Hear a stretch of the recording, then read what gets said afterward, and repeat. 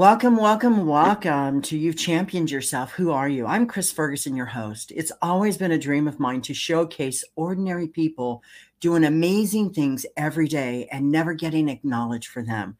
Those are who have taken their dreams and their ideas and turned it into their reality. As they reach beyond their personal struggle and pains and traumas, where so many people, they give up, they lose hope, they don't strive forward. There are those who can walk through their obstacles and their challenges, not knowing where it's going to take them. They trust themselves enough not to give up, to do the follow through in personal life, their career, and in relationships. And this is what I call a champion. Today, we have an amazing lady, Rochelle Babler, here today.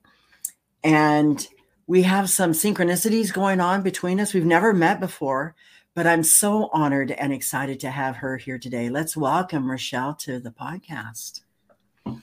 Good morning. Hello. How are you? I'm great. I'm so excited. I'm so excited. Me too. In talking with you, can we talk about how you championed yourself? Yeah. I've championed myself. I would say the time that really stands out for me. I mean, I think I have in several areas, but was when I was diagnosed with a rare brain tumor in 2008. And I was lucky to have a medical background, being a paramedic for 6 years. And during that time, it was such a rare tumor that, I got all these different opinions and I didn't know what to do. And it was very confusing for me. And that's when I, really did my due diligence, researching and finding out what was best for me. And when I did, my insurance company denied my treatment. And so I had to find an attorney, and I'd already done all the work. And, I knew that this was the best treatment for my body. And we appealed and I won, and I got my treatment that I wanted. And, and because of that experience and because of my medical background, I've been able to help others advocate as well for their health. I love that, because I had cancer at a time in life back in the 70s that they didn't have the cures, or they didn't have the options or the research or any of that available to the common person. You had to, basically, you were at the whim of the doctors. Yeah.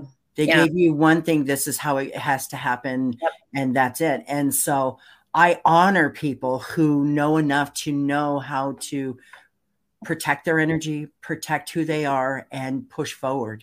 Yeah. I also had to fight my insurance company in 2012. I had 2 pulmonary embolisms, one in each lung.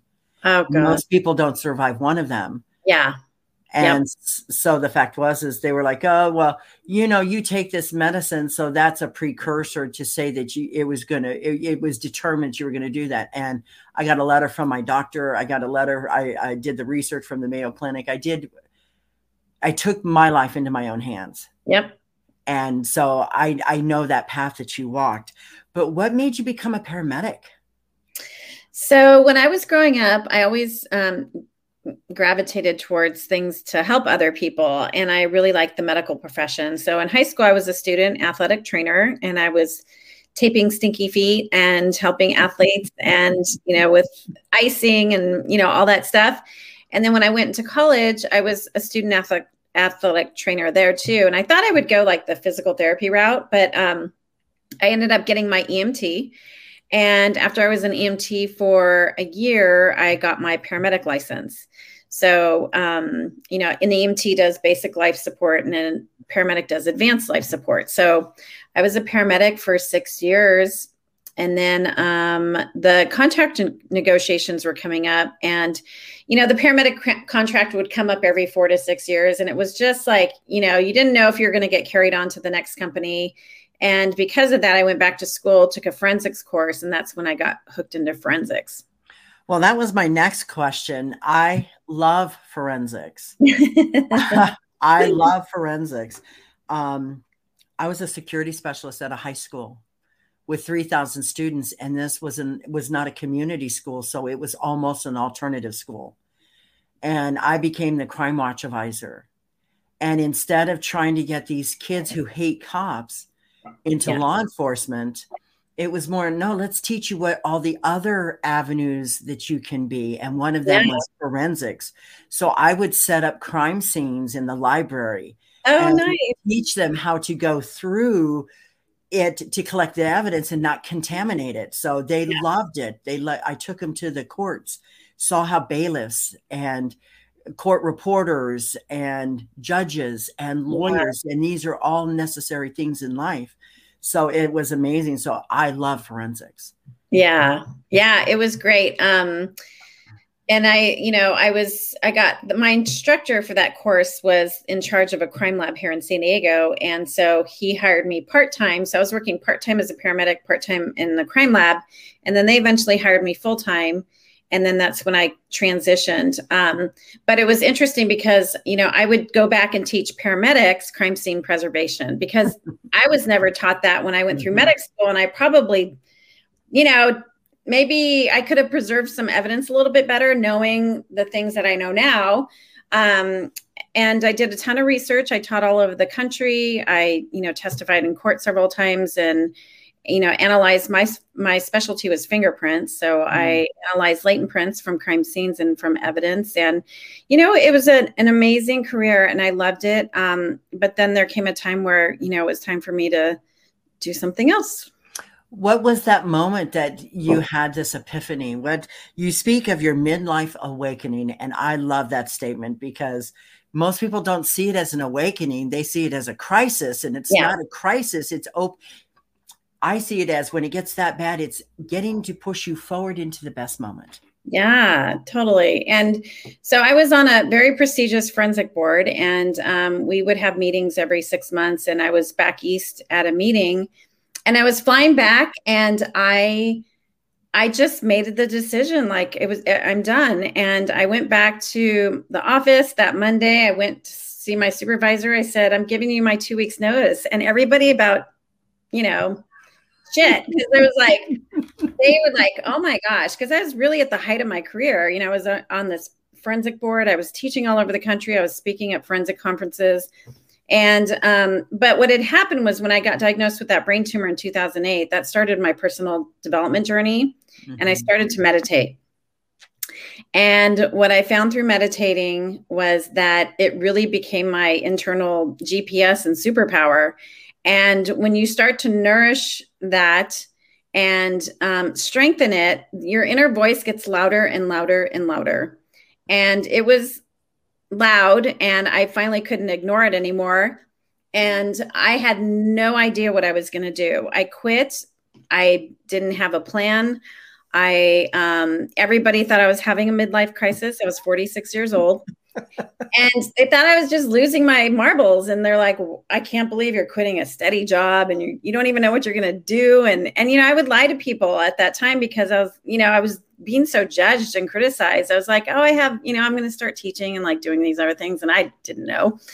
And I joined a co-working space, WeWork. I don't know if you've heard of WeWork, but I joined that so I could be around like-minded individuals, heart-centered people that were also entrepreneurs and, figuring it out. And I knew it was my midlife awakening because my intuition just got so loud. And this is the cool thing about, when you nourish that, you don't doubt it.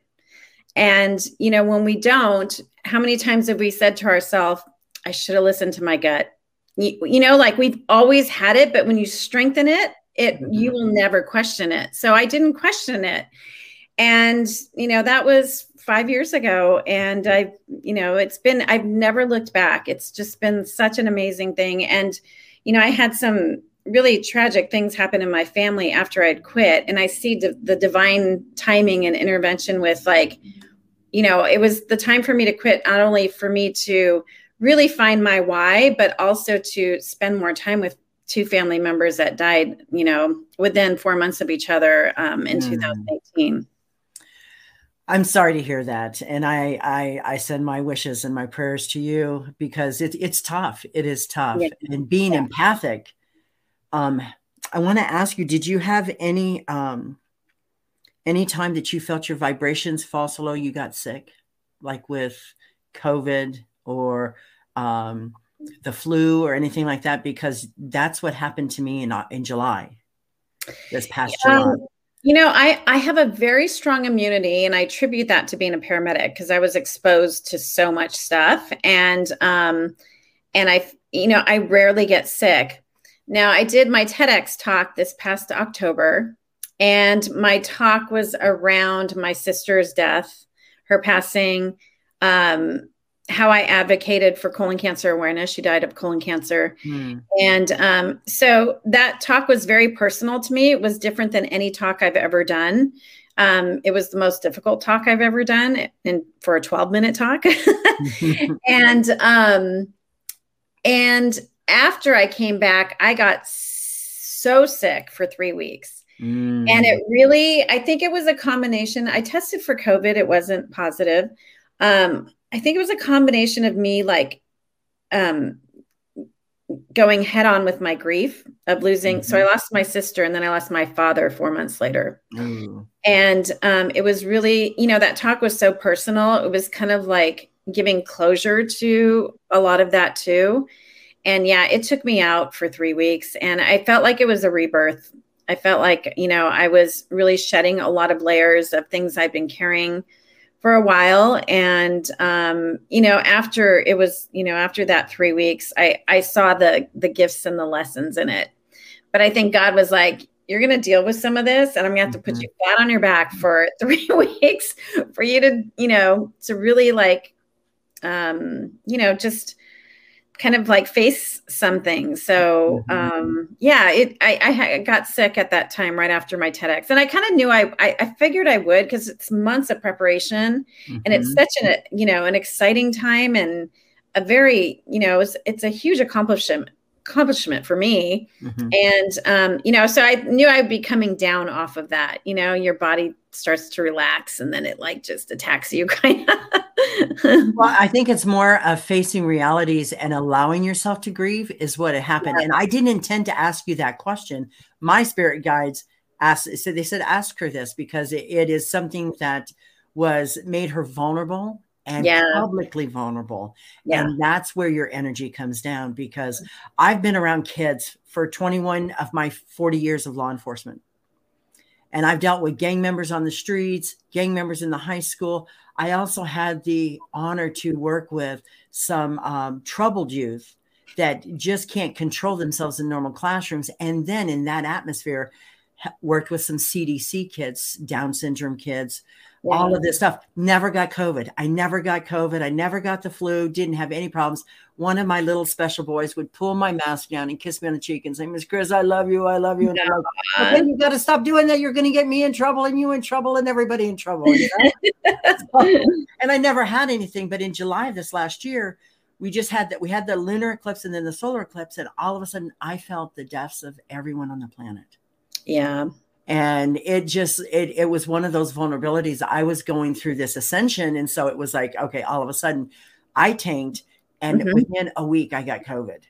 And then I had like a 5 nights of the dark soul, and I'm arguing with myself in my sleep, and I'm sleeping 17 hours a day. And I'm thinking, this is a spiritual war. What is going on here? Yeah. So it was kind of crazy. So I was just curious if you hadn't gone through something similar, because it is that vulnerability. And it is allowing yourself to be authentic in a moment, in your weakest moment. Yeah. I remember the first week, my whole body shut down. I could not move. I had no fever, no cough, runny nose, nothing like that. It was my body just completely shut down. And then after a week, I started getting the fever and the cold symptoms and things like that. So yeah, it was really interesting. I hadn't experienced something like that or been that sick since I was a paramedic. So that was like 25 years ago. So right. And it's kind of odd the way things are happening. However, let's talk about you being an author, a best-selling author. Yeah. So I'm a co-author for the Blue Talks book series, and I'm in volume 4, and Blue stands for Business Life Universe. And Corey Poirier has been a friend of mine, and he's launched the Blue brand. And So I'm actually doing a Blue Talk in June in New York, which is going to be awesome too. But that was where, Corey wrote a book on finding your why. Mm-hmm. And that was one thing that, when I quit my job in forensics, it was like, I'm here to discover like what that is, like, what is that for me? And so my chapter in the book was really writing how my why came to fruition, especially after my sister's passing. So it was nice to share that piece because, it's a chapter, but it's like a short story of, mm-hmm. Like really deep stuff for me. And it was a great experience. I loved it. And there's so many great authors in those books. I'm one of them. Yeah, I know. Awesome. But I don't know if you know, but Thinkers, Thinkers 360.com picked volume 4 as one of the most influential books for entrepreneurs, CEOs, and professionals to read in the top 50 for 2021, which I thought that was amazing. I thought that was amazing too. I was like, wow, that is so cool.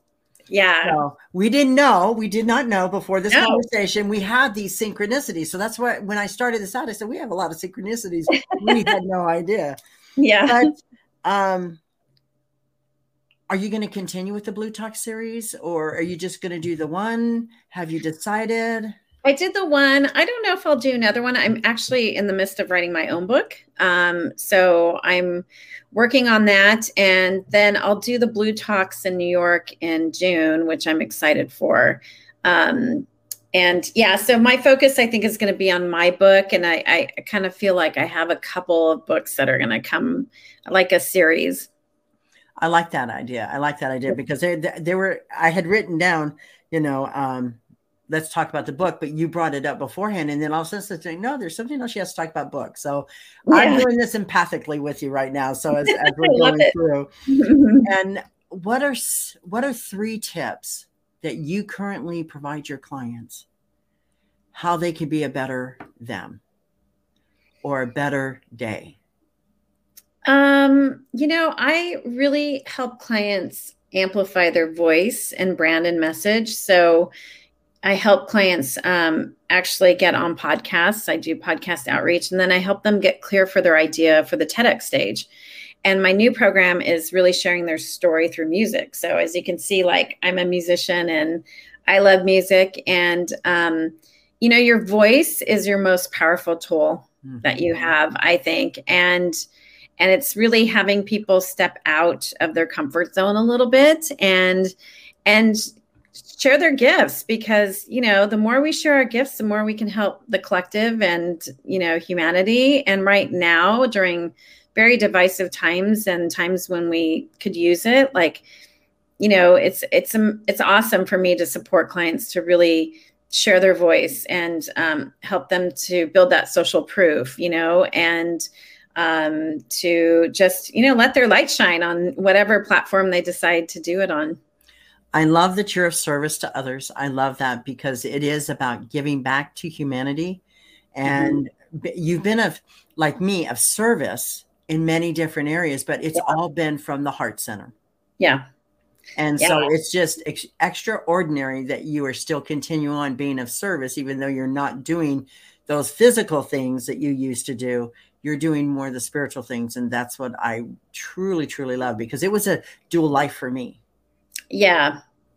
Yeah. Being that spiritual person and then being in law enforcement, it's like just the facts, just the facts, nothing but the facts.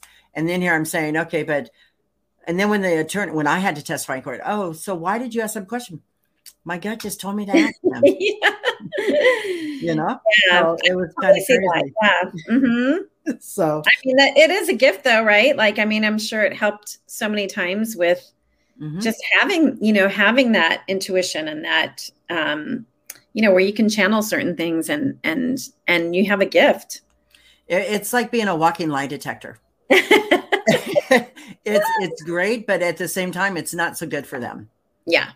Yeah. And being a criminal profiler and understanding criminal behaviors, that's a whole nother level to it. So the kids that I worked with, they couldn't get along. Some even self-diagnosed themselves as sociopaths or psychopaths So they would be talking, and I'd empathically feel what they were doing. And I would just say, oh, you're really not thinking about doing something like that, are you? Oh, how did you know? How did you know? You know, and it's like, well, let me just tell you the consequences of that. Yeah. But Yeah. two, let's look at your mindset. Let's look about the way you're thinking. That has a lot to do with the path that you're talking about. Yeah. Yeah. So I mean, I love helping people use their voice. You know, through the process, a lot of people discover their why, which is another amazing thing. I mean, if we all really knew what our why was, I think our planet and world would be a better place. Oh, I love that. I do. That's amazing. I agree with that wholeheartedly. Yeah. And, you know, it's really trusting yourself. Like if something's nudging at you and some things keep showing up in your life, there's a reason for that. Like listen to it, tap into your intuition, you know, nourish and, you know, strengthen that muscle inside. You will get all the answers you need. You will always be guided. You will always trust the unseen. And it's an amazing thing. I love that. I love it. And I promote that also. But here's one question, and I ask this of all my guests. Mm-hmm. Let's take a minute and just take a deep breath in and hold it. And let's connect with our 5-year-old child, inner child. What would she say to you today about where you're at and how far you've come? She would say that, like I've always had it in me. I just didn't feel worthy of having it. And that's probably been one of my biggest, not lessons, I would say, undoing like my limiting beliefs and things that I felt about myself. But she would say that you're worthy of having love. You're worthy of having wealth. You're worthy of being abundant in all kinds of ways. I love that. She's also very proud of you because at one point you wanted to give up and you didn't. Yeah. I mean, you didn't want to give up. It was hard. You didn't know where you were going. I'm feeling this about you. You didn't know where you were going. And all of a sudden she's just like, no, you got to keep going. Rochelle, you got to get this done. This is you. This is that evolution of you. Yeah. And I think that was about your spiritual awakening. Yeah. I mean, I would say after I became an entrepreneur, there's definitely those like, oh, like, what did I do? And, you know, it was always going back to center, like going back within and just trusting that it was all going to work out in a beautiful way and trusting and surrendering to it. I love that. I love that. Hang on just a minute. I want to honor you. And I'm so excited you came today. It's been my absolute honor to have you here. Hold on one second. It takes a special kind of individual to dream their dreams, their thoughts and ideas, and turn it into the reality. Rochelle has stepped past her fears, stayed the course, and had the courage to do the follow through to the end. Rochelle Babbler, you've championed yourself. Now we know who you've become. Thank you for sharing your ideas, your thoughts, your dreams, and your life processes with us today.